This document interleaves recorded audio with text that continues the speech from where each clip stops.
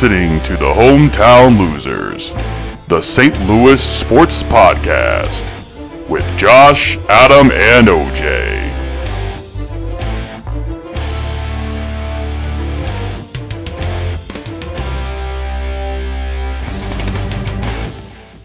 Hey everybody, welcome back here to the Hometown Losers Podcast. This is session number 42 and season number 2, as I said. And we are joined, as always, here by OJ and Adam. Gentlemen, how are we doing today? Doing great here. Glad to be here. How's it going for you, man? And for me, it's okay. It's been kind of a chaotic St. Louis sports time, I guess, ish. But OJ, how are you doing, bud? Oh, I'm fine. Yeah, I'm fine. Got a long Christmas break coming up. Just decided to take a couple extra days off of work, even further than what I had already. Still rolling hours over for next year, so feels good. See, I wish we could do that. Adam and myself, we don't get the roll time over, so you lose it. But, no, it's all use it till you lose it. But we can roll 60. 60. Yeah. If you roll over your full allotment, 2 months. No, 60 hours. 60 hours, okay. Dude. That's what I was like. Yeah. 60 Sorry, days. I thought you said days. God. I was like, are you banking for like 20 years? And you just say, fuck it, I'm going to take a 3-month vacation? Like, what the hell? That's damn. All right. Yeah, no. But you can basically, I mean, if you're at 10 years or near there with the top time and rolling shit over, you basically can just take like a month off. Like, so it's actually one of my friends from Australia. She actually lives in England now, but at the time she was working in Australia, she just got a brand new job, and they started her at 5 weeks vacation, and she was upset about it. I'm like, what? 5 weeks? I'm like, that's high. She's like, oh yeah, the average in like Australia is like 6 weeks. I'm like, are you fucking kidding me? And she's just like, yeah, it's like, that's 6 weeks. She's like, my old job we started 6 weeks, and after 2 years, I got up to 8 weeks. I'm like, you got 2 months up? I'm like, how the hell is like, no wonder like we're like the highest like superpower when it comes to economy, although we're really not. It's because we're always constantly working and everyone else is on vacation. Well, the Europeans just believe in taking some time off, more productive that way, right? Important. Yeah. I honestly though, because I just had a conversation with my mom about that, about how like we need one day to where we can just like be able to like unclench and be able to relax, because like Saturday and Sunday you're doing tasks. Like you're going around like visiting family, shopping, doing all that stuff. I'm like, yeah, that's why there's a lot of talks about the European work clock, where you work 4 days, work 4 tens or whatever, and you get Friday, Saturday, and Sunday off. I'm like, yeah, because then you could just go out and like do like things on Friday for yourself, for like, self-care or whatever. And then Saturday, Sunday, do the same stuff that you would normally have to, especially for parents. I feel bad for parents because like their weekends are taken over by their kids. You know what I mean? So. Oh yeah. Anyways, let's get off of that stuff and dive into some sports talk. Talking about vacation stuff, but let's go ahead and start this session off talking about the Blues. So before we get to the main topic, obviously, of Berube's firing, which obviously we'll get to, let's talk a little bit about the update here. So the Blues are 13-14-1 for 27 points. That is since last week and last session, they are 0-3. We are now 6th in the Central. Last week we were 5th. We are 11 points behind the Avs for the lead in the Central. We are 1 point out of the last wild card spot. We are no longer in the last wild card spot. We have actually moved down 2 positions in that race. We are now 10th in the West. Last week we were 8th in the West. We're 18 points behind Vegas, and we are now 23rd in the NHL. We were 17th last week, and we are again still 18 points behind Vegas for the lead.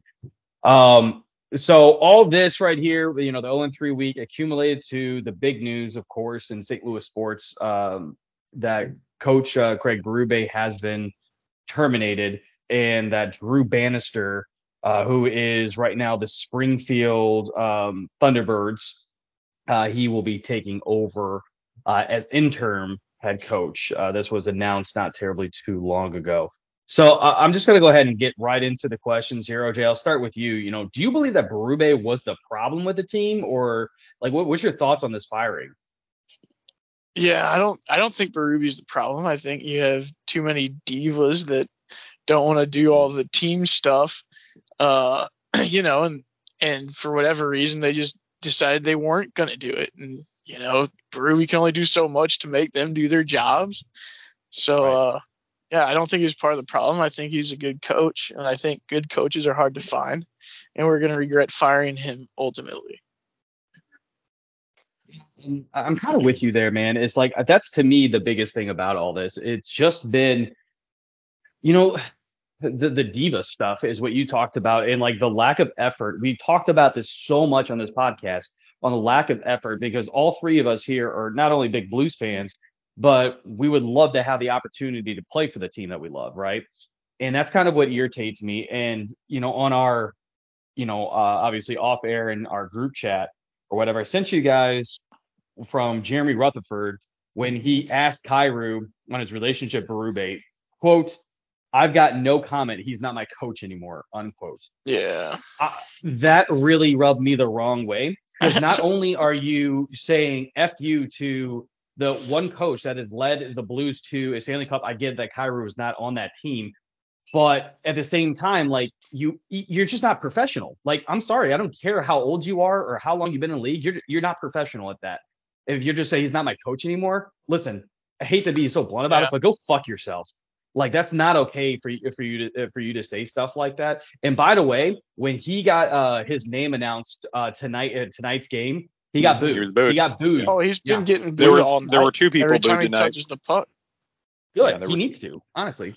There were two people booed tonight. That was he was booed, and then also Army. Whenever Armstrong. he was brought up the pregame, it was broadcast up, and people were booing as well. I saw the video. Yeah, in which listen, in all honesty, like Armstrong when you watched his interview about it, I mean he you could tell he's kind of like he wears his heart on his sleeve. He is not a guy that really has when it comes to firing and personnel and stuff like that. If he's really excited about a person, like when they signed Coach Berube out, made him from intern to the actual coach, he was incredibly excited. Not only because they just won the cup, because he felt that Berube could be the solution for years to come. And you can tell that he lost his friend. He even talked about it. He even said, which to me was a little unprofessional. He's just like, we talked about it. We had a beer together. We reminisced about some stuff, but unfortunately, it's just going to be another chapter. That was yesterday. Today's a new day, right? Mm-hmm. So Adam, what's your takes on this firing here? I mean, I've been doing some reminiscing and some, kind of really sitting here thinking about this, since last night, since I called you and we were talking about it briefly. First, a lot of my emotions were, what the actual fuck is going on? Like, how could they blame Berube? 100%. And for me, okay, this is what it all breaks down to. Was it Berube's fault? No, that is not the problem with the Blues. The Blues' performance is really actually more like threefold, I think. A lot of it has to do with player performance, like you mentioned. Mm-hmm. Yep. And I would say some executive decisions definitely have been made by Armstrong as well. And especially when we start looking at those long-term contracts and those players in particular they're not meeting expectations. So that is really hindering us. You know what I mean? 100%. So I think, though, after I've listened to Armstrong, I truly don't think that he wanted to fire Berube per se, and I don't think he's faulting Berube.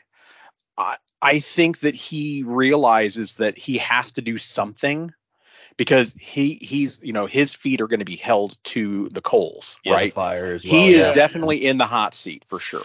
He has to do something. And while it's a very unpopular opinion to replace Berube, because his coaching abilities, as we know, are very good, but I think that he realizes he's going to have to rebuild,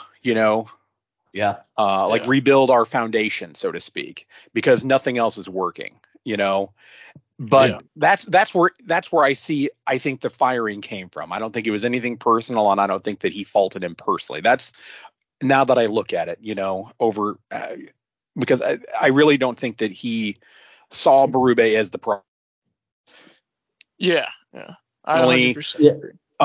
Unfortunately, whenever we see that, though, even in corporate America, you may have a phenomenal manager who's doing great things, but they're, maybe the team or things aren't working out well. The performance is slipping. At the end of the day, the manager ultimately is in charge and has to go down with the ship. Just like Jack's, what's his name on the Titanic or whatever. He went down with the ship, so to speak, right? Jack DiCaprio. Yeah, whatever the guy's name is. The captain. Well, I Captain don't Smith. remember that. Captain Smith. I whatever. don't remember the captain's name. Captain from Smith, Titanic. I think, or whatever. Yeah. But I think it's like Captain Smith. Basically, it wasn't his fault that the Titanic actually sank. It was some other guys that were not paying attention. They, were goofing off, whatever, weren't paying attention, and they turned the ship at the, way too late, blah, blah, blah. But he realizes that he was ultimately responsible, and he went down with the ship, even though he personally wasn't responsible. So I hope that Craig Berube realizes, though, is that St. Louis appreciates the hell out of him and everything he's done for this team. I honestly think that he will always have a place here in the city, and he will be welcomed with open arms. Yeah. I mean, I think the booze tonight pretty much showed that, right? Yeah. He has to at least get a little bit of a kick out of that, right? For sure. Even if he disagrees with it, he probably thinks at least people appreciated him there. So that's got to be worth something, right? Sure. Listen, for sure. In looking at Berube, right? So this is crazy. I looked up some statistics around Berube. This is his 6th year with the Blues, which is crazy. He's been with the Blues for 6 years, right? But anyways, yep. He is 206 to 131 and 44. He's 24 and 27 in postseason games. That 206 wins actually ranks him 3rd in franchise wins. Is it 3rd? Oh, wow. I thought it was 4th. It was 3rd. Damn. Wow. Yeah. 3rd in franchise wins. This, in my opinion to it, is I agree with both of you. I think we're all kind of on the same page here. I think most of St. Louis really is on the same page. Yeah. I understand the Berube firing because Adam, you brought it up. His feet are also, he's got to be feeling the pressure, right? Yeah. He has to do something. At the same time, I really believe that the problem with the Blues has been roster construction. Doug Armstrong has this really weird. Yeah, I think that honestly, Doug Armstrong really has this weird, especially lately, really weird feeling to get flash. He wants to get players with speed and play in a transition games like the Dallas Stars, right? Compared to what Berube wanted as a coaching philosophy. And being those hard-nosed guys like Jacob Verana, although it was a good pickup, obviously, he's no longer with the team, is on waivers or whatever. He was not a guy that was going to be able to get into forecheck. That was just not his game. Kyrou, not his game. the Blues just aren't a hard-checking team, period. Yeah, we're not. Yeah. And I understand when you take a look at it, right, and you look at what happened when Pietrangelo left. We signed Torrey Krug. Okay, that was the second best defenseman besides Pietrangelo that was on the market. Okay, cool. So you got to give it to Armstrong for going out and getting the second best guy. But the problem with it was that Torrey Krug is not a physical guy. Pietrangelo doesn't look like he's physical, but he's damn physical. He's not going to go out and lay people out like Chris Pronger. He doesn't have that pitbull mentality, but he is very strong. And he clears the front of the net. Torrey Krug doesn't do that. He's a smaller guy that is more known for his offense and his power play ability. Mm-hmm. You know what I mean? So we lost so much grit. Krug is bad defensively too, because I was watching that Detroit game. 2 of the goals, you can watch it in slow motion. He's on the guy that gets a rebound in front of the net and puts it in our net. He's on the guy. He's there to make a play, and he just doesn't make a play. The dude just gets the puck and puts it in the net. It's damn, dude. If you were good at defense, you're in the right spot. If you just had the ability. It's clear. It's crazy. And I want to bring up I know you mentioned the Kyrou situation as well, and obviously his comments or lack of comment or whatnot about Berube. I know that they have had, they've had a tense relationship. In fact, it was kind of ironic. I was looking at or listening to Berube in his post-game, interview the night he ironically got fired. And one of the things, he was talking about the lines and whatnot, and he was fine with the lines. But one thing he mentioned is that Kyrou, in his performance, and he called him out. But, he felt like he just was like a lot of confidence issues and whatnot as well. And I know that this was also a thing where Armstrong, I should say Berube and some of the players, the younger players, didn't necessarily connect. Berube had it, he was a different style coach, and he didn't connect with some of those players, so to speak. And I know Armstrong was trying to step in and sort of like help connect the two, so to speak, over time. But the thing is that I think Berube and the style play and these guys that don't really want to go hard, they're just two different type of people. He's trying to coach a team that he doesn't have, Right. 100%. And he's trying to tell Kyrou, like, dude, you've got it in you. You just need to, step it Take up. it to the next level. Confidence. Yeah. Take it to the next level. And Kyrou just, like, I hate to say it, but he's kind of like a smug teenager, and it's like, fuck you, dad. Like, he doesn't want to hear it, and just shrugs him off and goes back to playing video games instead of doing the hard work, doing his homework or whatever. You know what I mean? Yeah. It's like, dude, you have a job to do. I know you can do it. You had 37 goals last season, but now you have like what, 5? So what the fuck? But he's and also Adam, better defensively. Like I was reading today, his apparently his expected goals against and for are actually like pretty good. But he's got like 10% lower shooting percentage than his career norm so far this year. Yeah, he's shooting 5%, 5.3% is his shooting percentage right now. Yeah, but I looked this up earlier. To Jordan Kyrou. But I just want to be fair to him. Like the underlying numbers would suggest that he has improved his performance over last year, like significantly in the defensive end. So I mean, I'm mad about that quote too. I mean, it certainly I didn't hear it. It's just one thing that got tweeted out, right? So, maybe we know that those change if I actually heard how he said it, but like, I mean, it's pretty hard to interpret that many ways other than being just like a flippant dismissal of your coach. If Jeremy Rutherford, who is a very respected journalist, if he's going to tweet something out and he doesn't want it to be taken a certain way, he would have definitely added a comment to it. Like, this is his compliment, but he said it, but he said it with a tear in his eye kind of thing. He would have said that because Jeremy Rutherford has done stuff like that. This was, to me, like it was a bold statement. Like, Kyrou was just like, I'm done talking about Berube because he's no longer here.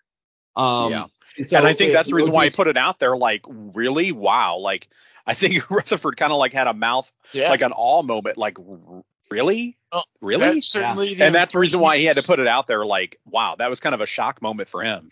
Yeah. Yeah. And that's what I'm saying. If there's context around that's missing, then that would be Jeremy Rutherford being misleading. Because like that. 100%. But I don't believe that's the case at all. I think that Rutherford has had a good. But OJ, that's a good point, right? Now, listen, I just had a long conversation with some people about Jordan Kyrou specifically.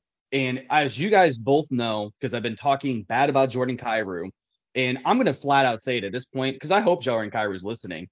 I think I said that last dude, I don't like you. Like, I don't. He's going to unlike our page, dude. I'll be right now. Like, he's playing. Well, I'm just saying, yeah. He's listening live. My whole thing is like, he's got it. We're in his ear as he's playing. It's fueling him. He's going to get answers tonight. I just don't like him. I don't like him because I don't like his attitude. Just like I didn't like Clem Coyston's attitude. I didn't like it. I don't like his attitude now. And so, OJ, to your point, right? He's made great strides defensively this year, right? Well, it's pretty fucking easy to do that when you're a minus 38 while scoring 37 goals last year. Are you fucking kidding me? Like, think about that for a second. mean his underlying numbers specifically say he's played well this year, not plus minus, Plus minus is like a very rudimentary stat. You really can't rely on it for a whole lot, dude. Like, come on. People overuse and I'm not I'm no bullshit. And I'm not listen. Okay, I'm not gonna get onto it, but plus minus is to me as a okay. So I'm just gonna explain it. And I'm just gonna move on it because obviously, like we might not agree on it, and that's fine. But plus minus shows a lot towards your effort when it comes to this. Yes, I understand that a goal you can get a goal against right when you get step on the ice, right? Okay, I get that. But it's the same thing with a goal for. But a plus minus shows your effort around the 200-foot game. Yeah. Right. It's just like one of the guys I was talking to today said Kyra's not getting paid to play defense. Bullshit. Hockey is not the NFL where, okay, you're an offensive player and you're a defensive player. That's not how this works. You have to be able to play offense and defense. A plus minus is going to show you how you are impacting your team when you're not getting the goals, when you're not getting things in the stat track. Are you being able to create opportunities? Are you really the third assist on that play? You know what I mean? There's a lot of times that kind of stuff happens and like, or just doing the damn work. That's where I have issue with it. Right. And so to me, and again, I don't want to like harp on it. And I'm sorry if it sounded like I came at you because I just had this conversation earlier. So I'm a little charged about it, but plus minus to me is not rudimentary to it. In my opinion, it means something because it means you are positively impacting your team when you are playing those minutes. But rather you than can't just look at it in a vacuum because you really got what's the plus minus of everybody else on the team because if you put a great player on a shit team and everybody just sucks and they're just getting scored on constantly, their plus minus is going to look really bad. So you really kind of have to take it in context of what the team was, and the team was extremely porous defensively last year. So it certainly isn't just Jordan Kyrou's fault. And you're 100% right. You're 100% right. It's definitely non-Jordan Kyrou, but when you lead the team in goals and plus minus, you were the worst plus minus in the team. That tells me that that you are a hindrance to the offense, even though you scored 37 goals. And maybe not a hindrance to the offense, but the team's performance overall. That's kind of what I'm getting at, right? Yeah. And that's what I'm getting at. Yeah. It really is hard to separate out how much is shit team and how much is Jordan Kyrou, though. Right, 100%. And and to do justice to Kyrou, you're 100% right, OJ, that it is hard to, because obviously we let in a lot of goals last year. It's hard to separate that stuff. But at the same time, when I watched him, he is cherry picking, doing the soft cherry pick. So what that means is he is hanging really high in our offensive zone. And once he thinks that the play is done in the corner, he's like, okay, we got it. You can see him turn his body towards the net to try to get a breakaway or try to spark the offense. And I can understand that can work to a certain degree. And that is kind of, again, what you're there to do, to score goals. But you need to damn well make sure you're the NHL, man. And to me, it comes down to a lack of respect to the Blues, because if you're not putting in the work, that means that you don't necessarily either you don't have the respect to the game or you don't have the respect to the organization. That's just in my opinion on it, right? For example, this was what Jordan Binnington said, by the way, when he was asked about Berube. I literally have a quote right here. So this is what he said, quote, "I think the message was that if you're not here to be great or to do what it takes to win, to sacrifice for your team, then get out of here. We've got to be proud to wear the blue note jersey and proud to be part of the organization and play for the city. If you're not, just get out of here, because we're not wasting time. These are special years. Being able to play in the NHL, it's a privilege. It's not going to be forever. So I think a good amount of us, we understand that we want to make the most of our time." To me, that's Jordan Binnington. And I think we've seen that, right? Again, last year when he was incredibly frustrated, he would flare up and people are like, oh, he's going to but he was about the only one that had any passion, though. That's my point. And that's coming from your goaltender. You know what I mean? And like Kyrou, but look at, to me, right? So look at Jordan Binnington's, and I get it that Jordan Binnington was, like, so to speak, the golden child by Berube because he got the opportunity because of Berube. I understand that. And Kyrou didn't. But regardless, look at the two different quotes. And like that tells me that like where their headspace is at.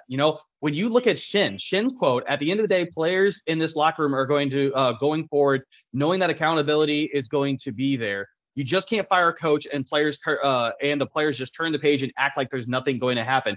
I have to be better. We have to be better in this locker room. We're underachieving. We're underperforming through 28 games. It's been a roller coaster. And even when we're winning, I don't feel like we're winning the right way for the most part. I would say it's time to pull the rope in the right direction and dig in and buy in as a group. Chief's a guy that will take the fall, but it's on these guys that are in the locker room that have to be better. Like to me, again, that's something you want to hear from your captain, and that I gained a lot of respect from Shin when I hearing that. You know what I mean? And the fact that he put ownership on himself, saying I have to be better, like that's the thing that I have issues with not just with Kairu, but with Thomas as well. You have to be able to take that shit to yourself. You know what I mean? And sit there and say, hey, what the hell is going on here? Like, I am not doing very well. You know what I mean? So, like, I need to be able to do better. Like, I don't know. That's just my opinion on it, I guess. But also, it's hard for me to be, like, completely removed from the situation because my dream was to play for the Blues, as we all know. So like I have a lot of fiery passion when it comes to around it as a fan, but that's one of the reasons why I have issues with Kairu and the effort. You know what I mean? That I believe that he's putting out there. He could throw in 60 goals a night, but if you're plus minus and like you're just not helping on the defensive side and you're just bad in that aspect, you're not a full player. Like I'm sorry, you're not Wayne Gretzky. You know what I mean? So that's just my opinion, I guess. Yeah, he has his warts still. I mean, there's definitely some things I don't like about him. He does seem to get a little bit of thinks he's hot shit. He does seem like a little bit of a diva, Mm-hmm. So hopefully he can grow out of that, or somebody can smack it out of him or something. Because man, you don't need that. And if I'm wrong about it, then I'm wrong about it. So. Yeah, because the thing about it, and listen, I mean, dude's 25, but he's not that far behind us. You know what I mean? So, like, at some point, you need to start having. I think he's been in the league now for what, 4 or 5 years? Like, you need to start. Yeah, he started in 2017. That's when he came up in the NHL. So he's been playing for 6 years. So, like, dude, at some point, you're a veteran. You're not a rookie anymore. You can't get away with this kind of shit. You know what I mean? So I don't know. That's just kind of me. Yeah. Anyways, let's go. Let's get to the next subject. And we kind of brought this up a little bit as well, but definitely want to explore it a little bit more because, Adam, you brought up good points on it. Is Armstrong's seat hot right now as well? And I think we kind of are all in agreement, but OJ, I want to hear from you on this one as well. What do you think about Armstrong's seat? Do you think he's fighting for his job essentially as well? Now I do. I mean, after getting rid of Berube, because here's the thing. I think there's a lot of revisionist history going around right now about how certain things went down, people really bagging on Armstrong. I still think he's a good GM. And I think he's made a series of mistakes for sure, trying to make up for mistakes. And he's essentially just been, causing bigger problems, trying to make up for other ones he caused already. So he's definitely had a tough go of things here. And I think this was a mistake too. And so that's kind of why I think, if the next coach he hires doesn't work out, I think Armstrong might be out the door. Yeah, and I think that's interesting too. So I took a look at it. Armstrong's been with the Blues and is the GM of the Blues for the past 12 years, which is kind of crazy. Like, I feel like I still remember when Armstrong kind of came into, I mean, I still remember, but I feel like it was yesterday. But he's been in this for 12 years. In his 12 years, now that was, by the way, before this season. So this is technically 13. He has won the Central 3 times, which isn't great in 12 years, but we've made the playoffs 10 times in 12 years that he's been here. We've reached the second round 5 times. So a 50% success rate when we're in the playoffs to at least get to the next round. We've been to the conference finals twice, obviously won a cup in 19. His record as a GM for the Blues specifically is 571 wins, 345 losses, 107, overtime losses. By the way, that is 61.1% of the point percentage, which is pretty damn good over 12 years. That's crazy numbers. You know what I mean? So like my opinion and I've said this for a very long time. I've said it several times on this podcast. I know is in Armstrong we trust, but dude, his seat has got to be just absolutely blazing at this point. I will give him the benefit of the doubt, but this is his last straw.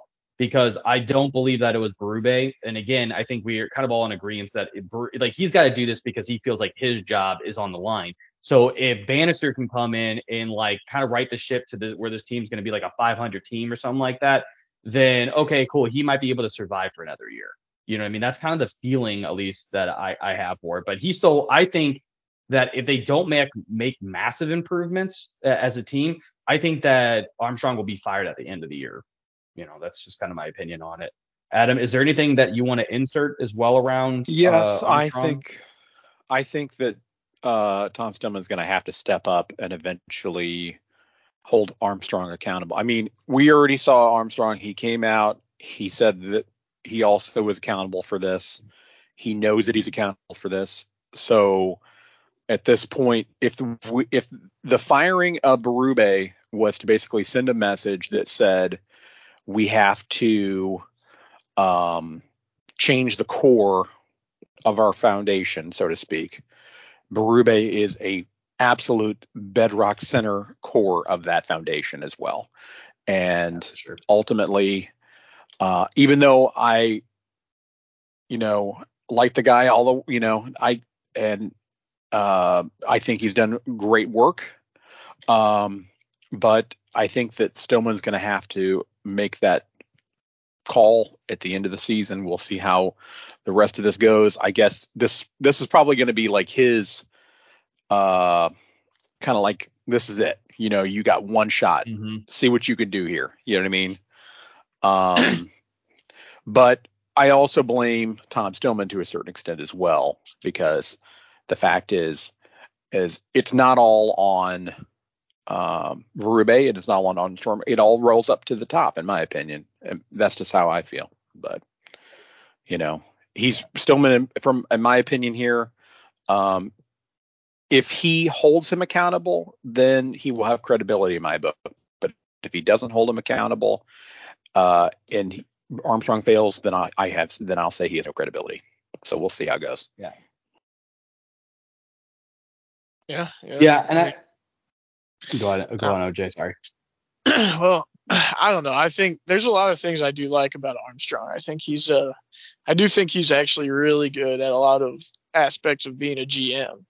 And I think he's made some mistakes, but I like the way the approach they take to developing players, where he clearly tries to make sure they don't rush them faster than they're ready for and stuff like that. I like how he's always personally going around the world to see people play. I don't know if every GM does that, or if they just probably most of them just send scouts, So, and then they get a report and watch some tape or something. So I don't know. I kind of like his old school style. I do think he has a good hockey mind. I think we'd be hard pressed to replace him with somebody better if we did get rid of him. But at the same time, it's the same logic, I guess, that you could apply the same logic that he used to fire Berube, which is that, well, something's got to change, and it's easier to change you out than the players, Right. Well, yeah. So, the contracts are signed, and those things are done. Yeah. And ultimately, that is part of the problem. And that's why the accountability factor has to come into play. And the thing of it is that I'm trying to look back here and see if Armstrong has a history of this in the past. I'm looking here whenever he was with the Stars, and it looks like they fired him as well. I don't know much of his history there with the Stars, but I'm reading here that he had some issues where he was spinning the cap and basically getting mediocre players and handicapping their teams and whatnot as well. So I don't know if that's Honestly, a lot of that had to do with, at the time, it had to do with perception. A lot of people were like, "Oh, they're mediocre players," but Doug Armstrong, when he was the GM of the Stars, they got hit with the injury plague for 3 consecutive years that kept them really sidelined. So he's done that before, essentially like a Torrey Krug kind of situation, where, not to say Torrey Krug is mediocre, but just not the replacement that we needed for Pietrangelo, right? So it's and stuff like that. He has made bad decisions with that, and especially because that's your first time being a GM. Sure. But there was a lot of animosity between the ownership and Doug Armstrong, because the ownership expected him to be able to build a competitive roster not hitting the cap. And he pretty much got to the cap, and the ownership is like, all right, well, you're spending money that we're at, like we thought you weren't going to spend. So like again, there's a lot of negatives that came around that. That's why like when when GMs get fired from, especially when that's your first GM job and you get fired from the NHL and immediately another team picks you up, like that's when you know like okay, they might have fucked up. And Doug Armstrong was picked up right after the season by the Blues. So yeah, that makes sense. And that's the nature of being in a cap league as well. You have downturns, like you said, and things, and then you go into rebuilds and whatnot. And obviously he helped build, one of the most successful franchises, in at least successful for in our franchise history. That is, era. successful team for successful sure. era for the Blues. Yes. Yeah, absolutely. Yeah. So, and so he statistically definitely will show you deserves that. And statistically, well, and I haven't looked at it in I think like 3 or 4 years, but statistically, the Blues have been one, if not the best, one of the top 5 franchises in the NHL during the regular season. It just comes to postseason success, which we have not had we lot know of the curse of that. 2019. Yeah, like, well, we've had that curse like, forever, man. It seems like like up until 2019, we had never won. Even though we had showed up into the fucking final before. We never even won a goddamn game. And we've been there a couple times. I'm just saying, though, Yeah, I know. Yeah, that's why the whole thing, like with one of like Bobby Orr, like him diving over the goal, celebrate. I'm like, dude, Boston fucking like hangs their hat on him. Like, okay, cool, it was an iconic moment for you. You guys are gonna win the fucking series, even if that goal doesn't happen in overtime. It doesn't matter. It's 3-1. Right back to your barn. Who gives a shit? Boston's gonna win. Like you're an original 16 with actual NHL players versus guys that just got into the league. Right. Like, all right, whatever. But anyways. Well, that's kind of the Boston attitude, isn't it? They always like punching down. Yes. Yeah, pretty much. Yeah, pretty much. That's Boston. Yeah, that's why they have the rat. You know what I mean? Marchand is that type of player. Well, he punches up because he doesn't have much choice.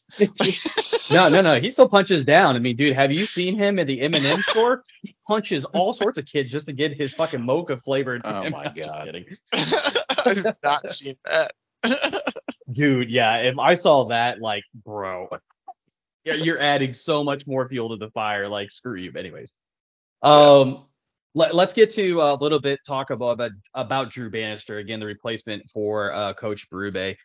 So Bannister has been with Springfield, I think, for 3 years. He is 93, 58, and 19 in that time. He did go to the Calder Cup Finals, which is essentially the Stanley Cup for the AHL. They went to the finals last year. They didn't win or whatever. But this is kind of the thing that, to me, I have some questions about. Drew Bannister, and this is what a lot of people around him say. He is. One second, sorry guys. Excuse me. He has been described as preaching an aggressive forecheck, an aggressive defending, creativity on the details in the areas of the game. That sounds very much like Berube. So what are you changing your message? You know what I mean? Like, you're wanting to the message like replacing to like for like. Yeah. Yeah. But the problem like, is the team's still the same. Yeah. Yeah. Like, and to me, that's where I have it. So, Adam, I'm going to start with you. Do you believe that Bannister taking over for Berube will help or hurt the Blues this year? I don't think it's going to have any impact because Berube wasn't the problem. I already stated that once, so stated again. Berube wasn't the problem, so therefore replacing him has zero impact on the product. Plain put. The problem is the product on the ice. So it's not the coaching. OJ, what's your take? I mean, do you think that this coaching change is going to help or hurt? I mean, I think it'll hurt long term, actually. Yeah, because I don't think we're going to be lucky enough to find a coach better than Berube or at his caliber. I mean, we're probably going to have to cycle through a couple more coaches before we find another good one. That's just the way it goes. So I think it's going to hurt in the long term. But I guess we might as well enjoy, this next week or so of hockey while we get that new little bump, before we fall back down to earth. So. Yeah, hopefully. That's also the disappointing part about it, too, because, as much as we want to get down on the Blues and whatnot, they actually have had overall a better year than I was expecting. So just it's just firing Berube. I don't know. That kind of took the wind out of the sails for me, Yeah, it did. Yeah, it did. And I think it kind of took the wind out of the sails for some of the players, like, again, that were surprised by it. Again, like what I just brought up from Bennington and Shin. You know what I mean? I don't necessarily. I mean, hopefully it motivates them to be like, well, hey, our ass is on the line too. Or, you know what? We're gonna go try to like get into the playoffs for Berube. You know what I mean? But Yeah. I don't know. We'll see. I mean, what they've happens. We'll see. smoking the Sens tonight, so that's good. Which isn't saying much. maybe- The Senators maybe- are one of the worst hey, teams fight in the between NHL, but- Tyler we- Tucker and Brady Tkachuk. That was fun. There you go. I was gonna say we've been to the bottom before in December, and there was a coaching change, and there was a firing and a coaching change, and things turned around. So yeah. and you know the rest is and not history. to look at true, but not to look at it half empty. There was a complete change in coaching philosophy as well. Like, Yeah. Mike Yo was terrible. I'm obviously, I know. I'm obviously, just being silly on that one. Yeah. I honestly don't think it's going to have any positive impact whatsoever. I want to add something too, because I think that Berube also kind of gets a bad rap from people. Like, they talk about him as if he's some sort of like stodgy, like, God, what's that dude that coach for Cologne, Tortorella type of guy, like, because he's a tough guy, But well, yeah, because how he was on the ice. don't forget, for sure, yeah. Well, all I'm saying is, look at the last 2 or 3 years. The Blues have had like actually a high-powered transition offense, which is like kind of flies in the face of that entire theory, right? So like they've actually had like a run and gun style offense for a couple of years here in the recent past under Berube. So it's not like, I just don't think there's a whole lot of merit to the idea that he can't coach skilled players. You know what I mean? It's just exactly, and that's why you need guys that'll, like, you can't, he's not like he has some philosophy that's just stifling their creativity or anything. He's shown that he can allow skilled players to play with skill before. It's happened. It's just that some of the guys on the team don't want to play a complete game. That's the problem. Agreed. But like, look at Tarasenko.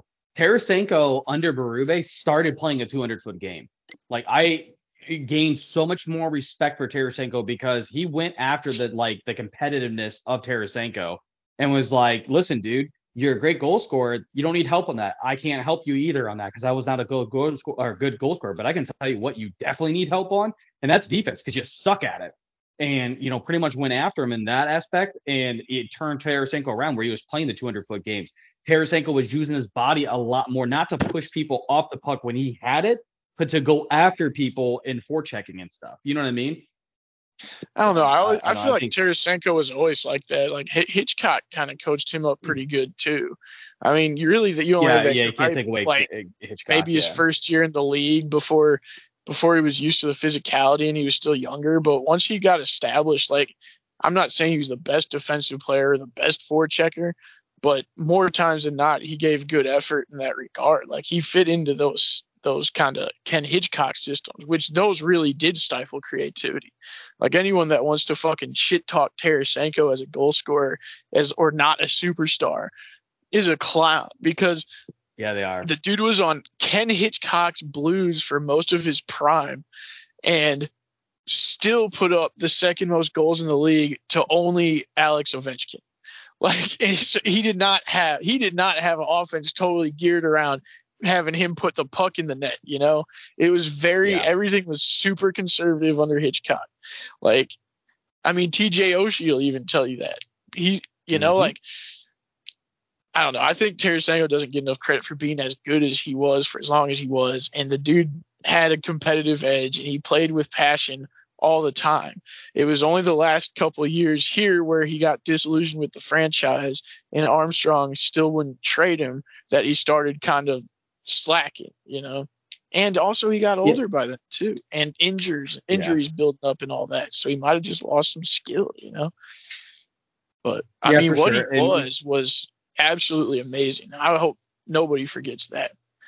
No, I mean, Tarasenko is going to be he's a Blues legend.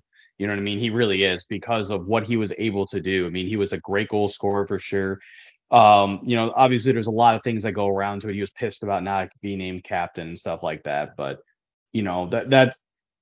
But I don't that's a different mind that, topic. though. Like, But I yeah, I'm like with that you. he wanted to be a captain, Like, I agree. I mean, I that's agree. fine. It's okay to be pissed about that. And he didn't let it affect his play.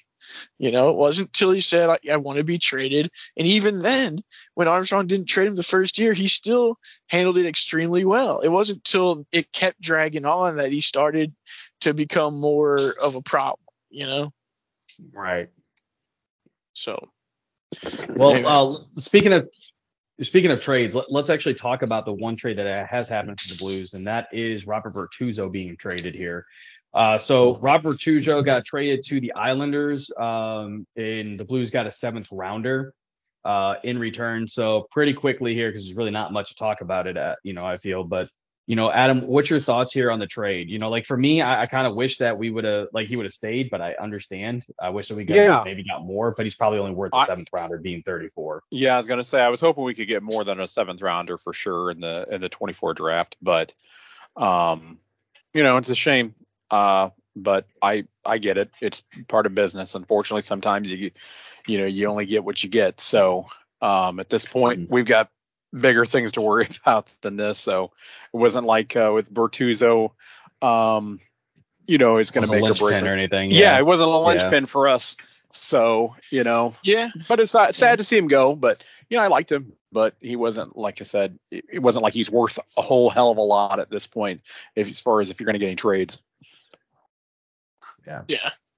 I think it was really more of a respect move to Bortuzzo. Like, he didn't want to have to ride out the end of his career, in this situation. So, like, well, I don't know. I think the Islanders are much better. How are the Islanders doing this year? I haven't really paid a lot of attention to them. The Islanders, I think, they're fighting in the Metropolitan. If I remember correctly, they're right behind their brethren and the Rangers. They're 32nd. Yeah, they're doing good. Yeah, they're playing for over the Metro. So yeah, and he can contribute there too. If he's going to be like a 6th, 7th defenseman on the Islanders team, provide some grit and some veteran savvy. Like, yeah, it's a good get for not a whole lot from them, and he gets a better situation, and we weren't going to play him much anyway. Right, exactly. Win. There you go. Well, let's go ahead and transition off the Blues here. Get off some depressing news into, I guess, more neutral news, because we knew. I was going to say, what are we going to talk about now that's not depressing St. Louis sports wise? Yeah, you're not lying there. Let's talk about some Bro Neill here. So Tyler O'Neill has been traded to the Red Sox. So the Red Sox obviously got O'Neill. The Cardinals got a right-handed reliever in Nick Robertson, and then we got a right-handed starter in Victor Santos. So just going through some statistics real quick before we get into our thoughts. So Nick Robertson, who again is that right-handed reliever, was with 2 teams last year, and he's only been in the MLB level for 1 year. He is 0-1 in 18 games. An ERA of 6.04. He, in that 18 games, only had 1 hold. He is 0 for 1 in his save opportunities. 22.1 innings pitched, gave up 30 hits in those 22.1 innings, 19 runs, 3 home runs, 9 walks, 26 strikeouts. Opposing batting average was .316 and a whip of 1.75. Which is the minor league pitcher that we got. I'm a little I'm a little intrigued on it. When you take a look at him in 71 games that he started, he is 32 and 29, ERA of 3.72 or 3.72. He had 3 complete games. He's pitched 445 innings. And this is, by the way, career in the minors. It was obviously just last year. He's given up 448 hits, 206 runs, 48 home runs, 95 walks, 403 strikeouts, the opposing batting average of .259, which is pretty good, and a whip of 1.18, which is also pretty good. So, gentlemen, and OJ, I'll start with you here on this one. What's your thought process on O'Neill? I know that we knew that he most likely was going to be traded, but do you think we got the value for him? Yeah, I do, because this Nick Robertson's actually like a legitimate young reliever prospect, like think Jordan Hicks tier kind of guy. Like, he doesn't throw as hard, but like he has overall the same kind of potential to him. And I think the big thing is he added like a sweeper or something, sweeper, whatever, this past season. And so it was kind of showing well. So it hasn't shown in the results yet, but like if you look at his FIP and XFIP and stuff, like they're pretty good, especially this past season. So they might have gotten their hands on a young guy that they're going to be able to control for a while that could be a solid contributor to their bullpen going forward, like late reliever type guy, And then the starter isn't as good, but he is like, I think he was 21 in AAA or something last year. So I mean, he's extremely young at the level he's at, which is always kind of makes him more interesting, right? Because you start thinking, well, they could develop more. What could happen? Especially in pitching development, sometimes all it takes is like one thing to click into place, and all of a sudden they take off and they become a stud, right? So it's not nothing is my point. And given the fact that you needed to clear the outfield a little bit, Tyler O'Neill has been hurt a lot the past couple of years, and even when he's been on the field, he hasn't been particularly impressive.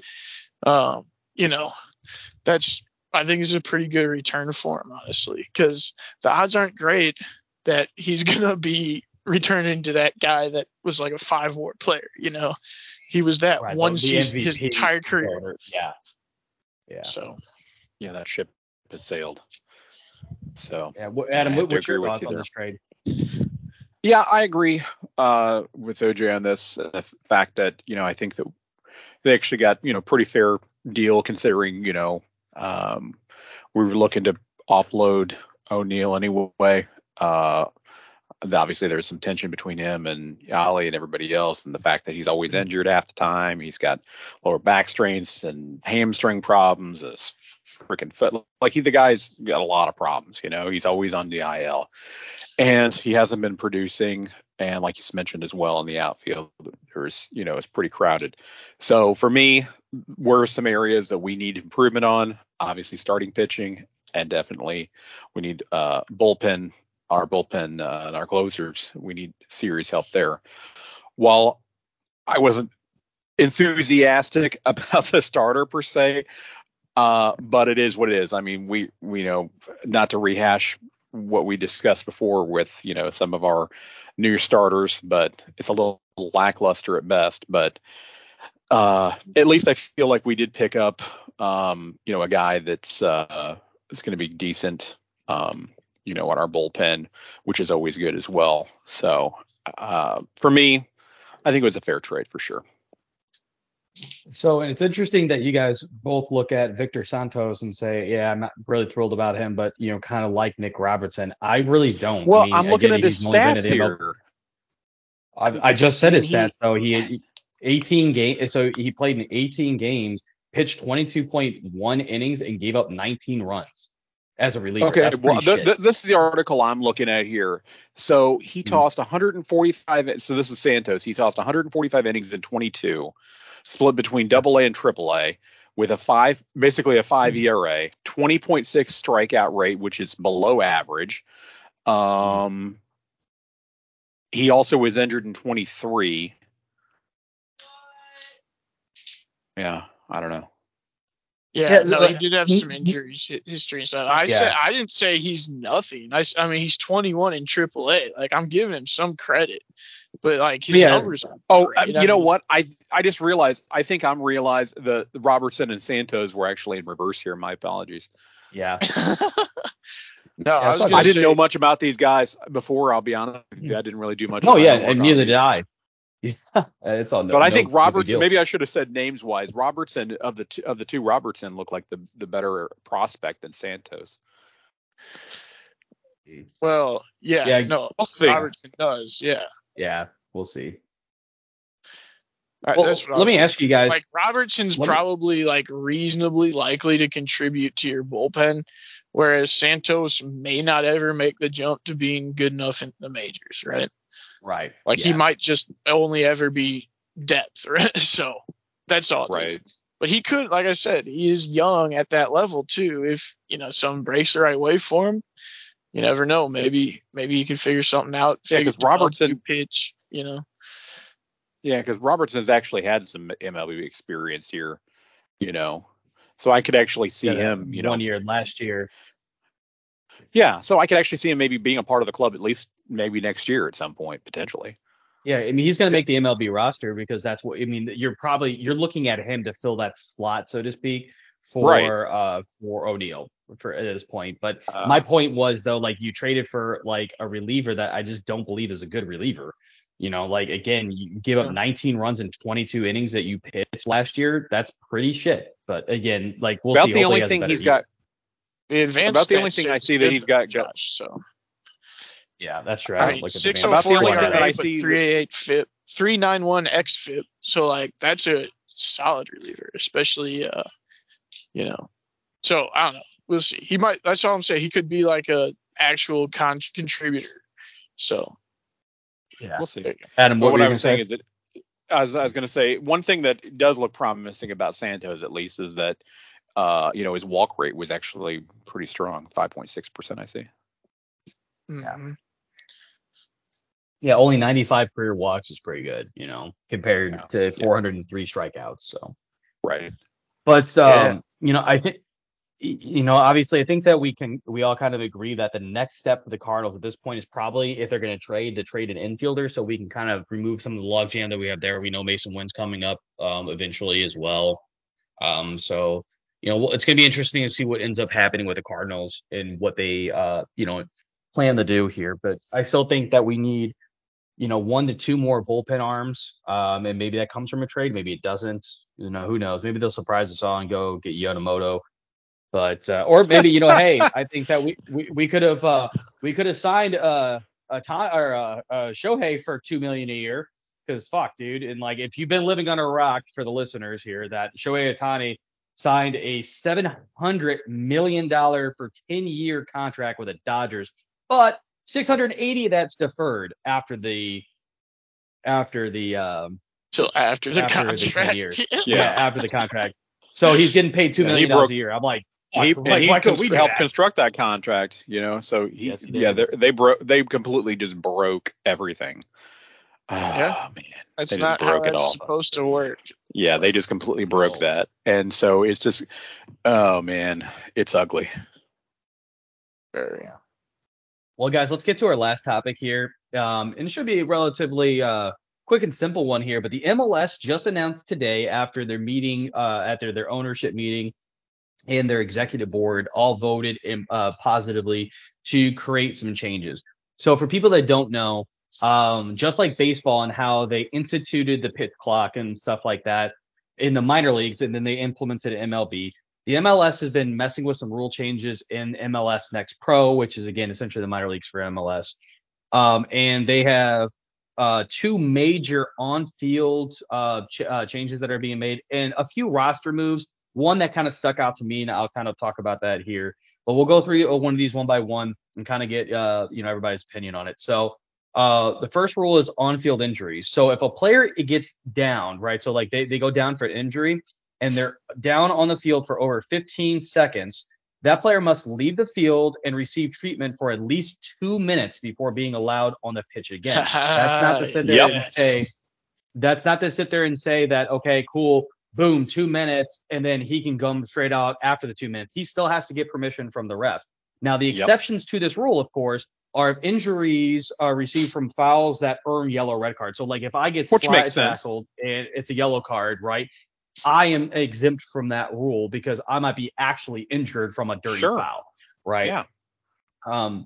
So I think this is interesting. And this is before we get to the thoughts, there's one little stat here that I thought was very surprising.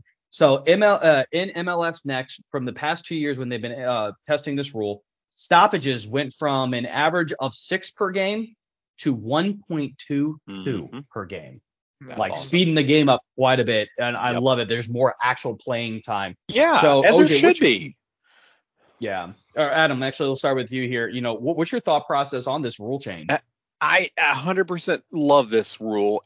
I am so tired of seeing players go down and they'll be, grabbing their legs and they'll be, trying to call for fouls and they'll be, flopping around. And it feels like there's a huge stoppage in time when literally it was all about nothing. At least now they're going to be real actual injuries will be addressed, and all this play bullshit will go away. And the fact is that we're speeding it up and getting real play instead of all this stoppage time getting tacked on at the end, which I think is ridiculous. I think that we should be focused on real play, and I love this rule. And the fact is it's going to start holding them accountable. I bet you that there's going to be some teams that are not going to love this because, you know, they play that up to their advantage for sure. And Adam, you brought up a good point too with this, that a lot of teams and players specifically, it's not traditional, right? Of traditional soccer. Right. But here's the thing about this isn't a rule change that is specific. And the way they wrote it, MLS knows what they're doing right now. They know they're like, hey, we're going to try to like quote unquote Americanize this so we have more action. But and they say it like it's kind of under the skies of player safety, but in reality it is. So the reason why that if you go down on the field and you request medical assistance, that you are then taken off the field to be evaluated for at least 2 minutes. They did their research last year in the MLS when a player happened to go to the sideline after being, you know, treated on the field or whatever. Yeah. They literally had a 27% chance of being injured again because they're not like fully evaluating. They're like, oh shit, my leg or whatever. But and they they're like, push okay, through cool, it. I'm good. And they're like, exactly, because they're trying to be competitors, 100%. But sure. But they've really fucked up. They re-injure it again. And that's what happened to Klaus last year. Yeah, so Klaus you're absolutely right. Injured his quad and tried to push through it. And I did the exact same thing in softball, man. I was sitting there, I stretched my leg. I'm like, it doesn't feel right, but I'm going to try to push through it. And then I really fucked up my leg. And then the entire game, I'm like, I can't leave, but I'm limping. I can't run. You know what I mean? But like, and that's. But it focuses on the real injuries, which is great. That's the whole point of this thing. So they can get it's more a win-win time to be actually evaluated. 100%. Yeah, so it's a win-win. You speed up the game or the pace of the game, so you actually are focused on doing that, and you also take legitimate injuries, pull them off, and get them evaluated as they should be. You know. Yeah. So just like the blue tent, I think it's great. You know what I mean? Love it. Yeah, I love it. exactly. Yeah, they pull them off, say, all right, into the tent you go. You got to get eval, and that's it. You know, and that's what needs to happen. So I think it's a great thing. Agreed. OJ, what's your thoughts on this rule change? Yeah, I love it. I mean, generally, if you're actually hurt, you're probably going to be receiving attention. Like if you're going to be so injured that you have to like go down, and you're rolling around in pain and shit, then you probably are going to need to see 15 more seconds medical attention for at least 2 minutes. You know what I mean? Like, if you're actually hurt. So like, I don't think it bothers, you know, obviously you don't want people to, you know, try harder to push themselves through something because of this. But like I said, if you're actually hurt, go off. Like you should. Yeah. So at least get checked out so that the medical staff has time to check you out, because that was the biggest complaint from the medical staff in the past 6 years for MLS has been the fact that they feel that they are like, when the players go and they're like, nope, I'm good. Okay, well, he says he's good. I got to walk away now. You know what I mean? So I think that it really helps out tremendously in that aspect of things. And just to put this in a different perspective, because somebody did approach to me just recently about this rule change or whatever, and they said that, hey, well, like, oh, what are they going to do? They're going to do this in football next, blah, blah, blah. I'm like, well, football's a little different because you can get the wind knocked out of you. You know, OJ, you and I played football. You know that can happen very quickly. When you're not hurt, but you got a gut check and you're like, oh, you can't breathe for a second. So then you just go to the sideline for a play like they do in the NFL, and you're good at that. Yeah, and then they hop back on. Cool. Yeah, exactly. Yeah, nothing's wrong. I just got the football's a much slower paced sport, though. You know, also you can just come out for a play, sub somebody else in, and then just come back out later. You know, like, they do it all the time. Soccer, if you come out, you're playing down a man. You're done. Like, So that's you know, that's how it's different for sure. And like I said, because the play is constantly going though on the field, whereas in football it's one play at a time. You know, there's a lot of downtime in football. That is true. That is very true. Also. So the next rule here that we have is about substitution. This is the one I feel we're really going to have a lot of pushback on, because this is taken away from strategy, although now there's a different strategy to it. But it's also taken away from a lot of ambiance in the game. And I'll kind of explain what I mean by that. But this rule is this requires players to leave the pitch within 10 seconds after being subbed. So once they put their number up, they have 10 seconds to get off the field and get the new player on. If that is not met, the sub will have to wait at least a minute and for the next stoppage before they come in. So what that means is that the player will come off the field. Okay, they come off the field, and now, okay, cool, you didn't do it in 10 seconds. That player, then your team is going to be playing a man down for at least 1 minute, and it would be until the next stoppage. Now, here's the thing, right? Some of the nuance to the game, when you have a veteran that is, or like a guy that's performed really well, it's gotten, a brace, which if you guys don't know what a brace is, that's 2 goals in a game. If you get yourself a hat trick, which obviously everyone should know, 3 goals in a game. And, a lot of times you will be a coach won't necessarily need to pull that player off, but they'll pull them off so they get their applaud. So that way everyone's like, and so then you have your ovation for like 20 seconds, 30 seconds. It's kind of hard to do that in 10 seconds. But at the same time, this is speeding the game up because OJ, you said it, KC did it, but they were able to because we probably would have done the same thing. Because what they've noticed that the game has lost its integrity in this, and not just in MLS, but I've seen so much in La Liga now, and it pisses me off because instead of doing like, okay, cool, we're going to hold on to 2 or 3 subs that we actually need. It's okay, cool, we're up by 1 goal. I'm going to use all my subs now, and I'm not going to use them at the same time. I'm going to spread, spread and then just spread it out. It's a pain in the ass. Yeah, it's killing time. Everyone's going to get off the fucking field. Yeah, it's ridiculous. Exactly. Like, come on, man. Yeah, that absolutely is a necessary rule. Like I said, I've never seen anyone do it as bad as Kansas City. Like, I've seen some MLS teams waste some time. There's a reasonable amount to do it, but like Kansas City is just shameless about it. Like they lollygag, like they don't even want to jog, dude. Like they're just like strolling in the park on their way off the field and shit. And it's like, come on, dude, for real? Like that's some cowardly shit. That really is. Mm-hmm. That's not wanting to actually compete with the team across from you. You just want to do whatever it takes to win. But what does the win mean if you're not playing by the rules? You know what I'm saying? Agreed. Like, come on. Well, that's the reason why the rules are changing, and thank God, because that should be one thing that they, and the fact is that they can still get the ovation. They come off or whatever. They can still get the ovation. They're standing on the side there. Yeah. They can still get an ovation. Exactly. Curtain call, baby. Right. Curtain call. 100%. But exactly. 100%. I agree with all that. Right. I'm just saying this is what I feel the pushback is going to be. Oh, I'm sure there'll be pushback, but I think it's a great thing. Speeding up the game. Yeah. I agree as well. And here's another interesting statistic. So in MLS Next, there was over 32, and this is in the 2 seasons, over 3,200 subs. This rule was only initialized 10 times. Yeah, that's a pretty damn high success rate. It's insane. You can get up the field. They've proven it. So absolutely, yeah. So for these they players, can just hustle. Absolutely, yeah. They can hustle and get off the field, and they'll be fine. They can get their ovations and everything, and they'll be all right. So this is the last one that I had that kind of spoken out or that popped out to me. This is not on the on-field, but this is for roster construction. This is about domestic players. So to qualify as a domestic player, residency must be established, meaning that you actually have to own the house, not what Lionel Messi is doing is renting a house from David Beckham bullshit. And again, I'll get to that in a second. Residency must be established or appeared in front of the Immigrant Visa Committee by the opening of the second transition window period. So here's the thing.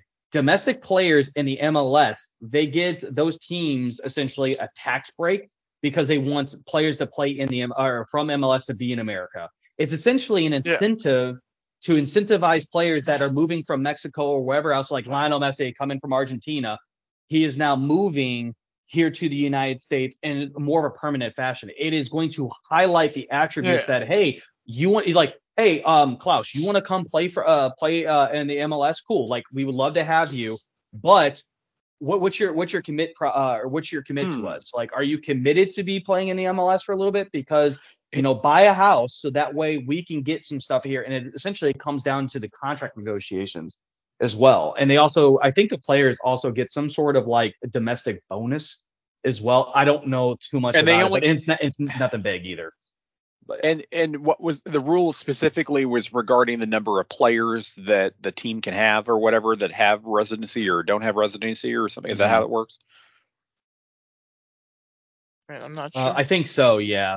So like again, I'm not 100%. Oh, here it on is the right rules here. I'm reading it now. Yeah. So apparently MLS has reduced from 7 to 5 players, I guess, that can come to the MLS on their team that don't have residency. I guess if you have more than, I guess, 7, which is the number now, then they have to maintain, or they have to, go through the process to actually go through and establish residency here. The number was 7. Apparently they're reducing it to 5. Which makes sense. So they're basically trying to say, like you said, instead of making this a league of players from outside of the U.S., they're trying to make this league more U.S. based. They're trying to have more staying power that essentially for the MLS that, hey, if you're going to come over here, that's cool, but we want a little bit of a commitment from you. We don't want to like a David Beckham bullshit where I'm going to go on loan to AC Milan. You know what I mean? Like, and it makes sense too, especially from a competitive standpoint, like in the League's Cup perspective, Yeah, exactly. 100%. That's a great example of where it's like, okay, we need players. It's like we're bringing in these players. They can play, but they're not really our players. So yeah, the League Cup they actually are. Yeah, you don't want all the best American players leaving for Europe. Basically. Exactly. Yeah. So basically, they're reducing it from 7 to 5. So they can still have them. They just can't have as many. Yeah, and again, the challenge is a little bit harder too because you have to go through that committee for the immigrant visa and stuff like that as well to qualify for it. Well, or just there you go. Main thing though for me is that the main rules that we discussed earlier, which I think are great. I'm not all that worried about. I agree with you. But yeah. And just so, because, OJ, we know that you don't like the NFL and stuff, but the Raiders just scored their 7th fucking touchdown against the Chargers, and they're halfway through the 3rd. It's 49-0, dog. And they just threw a flea flicker. Like, it was a bubble screen to the tight end that threw it to Devontae Adams for a touchdown. Like, oh my God. They're getting like, all right, we're bored. We're just going to try this now. Okay. Anyways, let's go ahead and head towards. Actually, before we do, can I actually make a quick announcement here as well?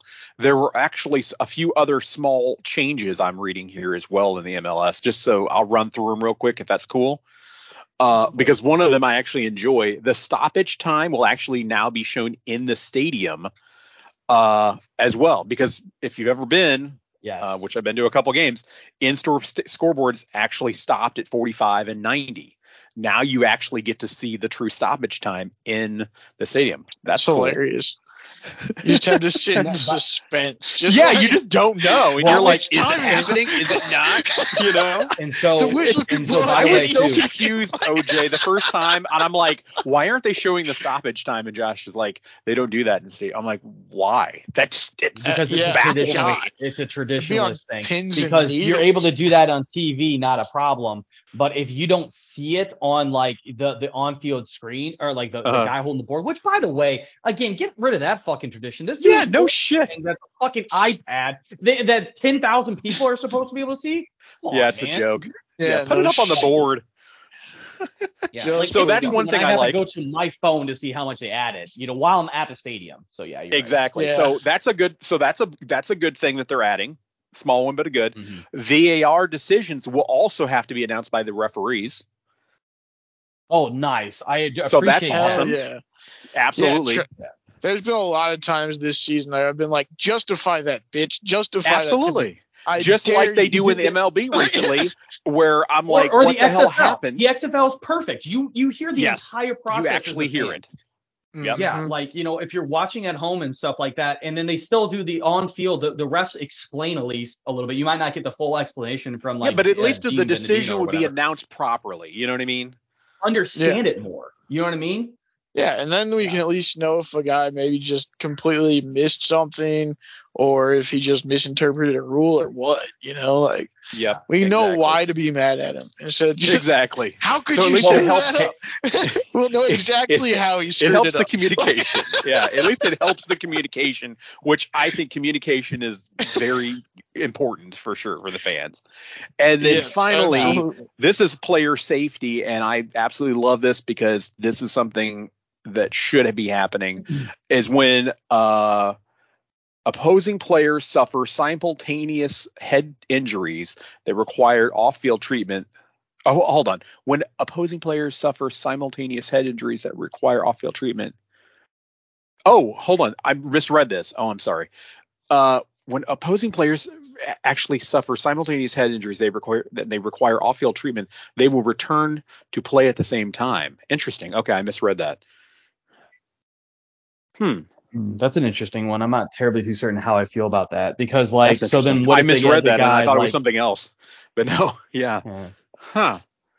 So if two people have a head injury together and they both require So off-field if you're treatment, both challenging on a ball, right? So if you're going to, like, okay, here comes a corner kick, and you go up, and Adam, you and I both go up, and we both go to try to head the ball. You're defending, and I'm trying to attack, and we end up hitting heads. We go down, and then you get assessed for concussions and stuff like that, 100%. But here's the problem I have with that is, so let's say I leave the game, but you're fine. Well, then I can't play. Back? Yeah, that's kind of yeah. that, like, how does that I work? completely misread that at first, and now I'm reading it back, and I'm like, wait a minute. Yeah, that's kind of unfair. Because, okay, that one's questionable. Because you can take. Well, and the Chargers just scored a touchdown. Wow. Anyways, yeah. So you might be like, because I would be like, okay, so if I'm I'm an average player, but you're the best defender that they have, cool. All I'm gonna do is I'm gonna go take you out. I'm gonna try to headbutt you. So I don't know how that rule is gonna work out or whatever. We'll see how that works in live action. Oh, and by the way, OJ too. Guess who won the Ref of the Year award? It was Ted Uncle. The league paid him to do that. That's pretty obvious now. Oh, man. That's pretty obvious. I said, I was like, how the fuck does he even get notified or nominated? But he fucking wins it too. I'm like, you've got to be. He did the job for the league. He did the job the league wanted him to do. Fucking atrocious. But anyways. What a piece, dude. It couldn't be clear. Probably got a nice fat bonus with it too and everything. Oh, I'm sure he did. Fucking little bitch. Yep. Anyways, let's go ahead and head to our sign off here. Let's head to our sign off here. Adam, would you like to tell the good listeners how they could reach out to us and interact with the show? Yeah, I was going to say, so if Kairu wants to reach out to us because he's all butthurt, please do. Hit us up on Facebook, Jordan Kairu. Tell us how mad you are on the comments at facebook.com/the hometown losers. And since they're going to say, if you don't know how to spell that, that's LOUSERS, by the way. Or, if you don't believe in the Facebooks, you don't like the Mark Zuckerberg's universe, that's fine. And go check us out on thenewx.com/hometown losers. That's right. We have Lou in our damn name because we are from St. Louis. We're proud of it. Jordan Kairu is more of an Instagram guy anyway. He's an Instagram guy. Yeah, we're not joining Instagram. He's an Instagram dude. Like, he's an Instagram dude and a Snapchat dude. Let's be honest, right? Yeah. Funny you mentioned that, and the dude's got like 37,000 followers on freaking Instagram. Ooh. Yeah, of course he does. His bitch ass is on TikTok too. We know that. Is that what he's been doing this whole time? He's actually just been making TikToks instead of playing. I mean, he's got somebody running a social media account everywhere. Sure he does, but I think he actually uses Instagram. Sure he does. I would not be surprised. OJ, what do you have for the game of the week, buddy? There's really slim pickings this weekend since the Blues kind of just suck. I mean, they're winning now. I mean, they're crushing Ottawa. I don't know. I guess they could still make a season out of this. So, they play this weekend. But I was going to say Mizzou basketball versus Seton Hall at 4 p.m. I mean, that should be on Sunday. That should be a decent game. And certainly Seton Hall's, seen as a tournament team. So that could be a good, they are for sure, good feather in Mizzou's cap. if you're looking for hockey, let's see. I think they got who they got next, because I'm sure it's this weekend. Oh, they got Dallas Saturday night. So you can see if the Blues can continue their improved play against a much better team. That could be interesting. And then other than that, you got bowl weekend starting for college football. So lots of football to watch. For sure. Yeah. So, well, I was going to say, if I could jump in real quick, I know you're not going to, you're not advertising the NFL games, but I would, of course, love to see the Chiefs kick Bill Belichick right in the ass this weekend as well at noon on Sunday. For the love of God. Yeah. Just saying. How much have people been talking about how much of a cheater he is recently? 0. I just want to know. No one's mentioned it yet? Okay. No, of course not. And he's so there's been a lot of conversations that the Patriots and Belichick have mutually decided to part ways after the end of the season. And so everyone's like, "Oh, where's he gonna go? He's gonna go to the LA Chargers." I'm like, dude, he's 73. Like, he's fucking retired. Dude. Yeah. He's so old. He just needs to go away. He's gonna move. Why would you want to go to LA? Or no, he's more of an Arizona kind of guy, I think. I think Bill Belichick retired to Arizona, dude. He doesn't want like oceans or shit. He wants like just endless sand. Like, yeah, no kidding. He can sit there and like people that are wandering through the desert. You can see him like taking up some really fucking weird, like retired shit. Like he paints like bird sculptures or something. Like that's what he fucking does. And be like, what the hell? I find joy in this. You know, it's just something that balances me out. I think Bill would put on I think he's gonna sit out on a lawn chair in front of his trailer in the middle of the desert with a beer in his hand and just sit there all day, just staring out into the desert. I think that's Bill Belichick's retirement. Who's that dude that's Breaking Bad cooking meth in that RV in the middle of the desert? Dude, he's not Breaking Bad. That's Bill Belichick. He moved out here 20 years ago and he's just still sitting there. So then all of a sudden DEA pulls up and be like, dude, why are you cooking meth? I misinterpreted the rules. I misinterpreted the rules. I misinterpreted the rules. I misinterpreted the rules. Wow. Like, I knew you were coming. I had a van scout, check you out. I actually know where you guys live now. What the fuck? Dude. Yeah, no, I don't know. But anyway, just wait till I guess if he leaves, that'll be good. But if he goes to another team and sucks, then people are finally going to start talking about him being a cheater again. If South Park's theory is correct anyway. Yeah. Oh, shit. So, we'll see. Okay, Gretzky, don't throw up on me.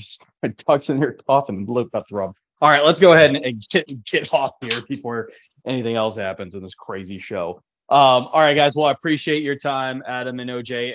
And again, to the listeners here, and hopefully Kairu, if you want to interact with our show, please check us out on our social media as well. And until next week, we will catch you next week on the Hometown Losers podcast. Have a great night, everybody.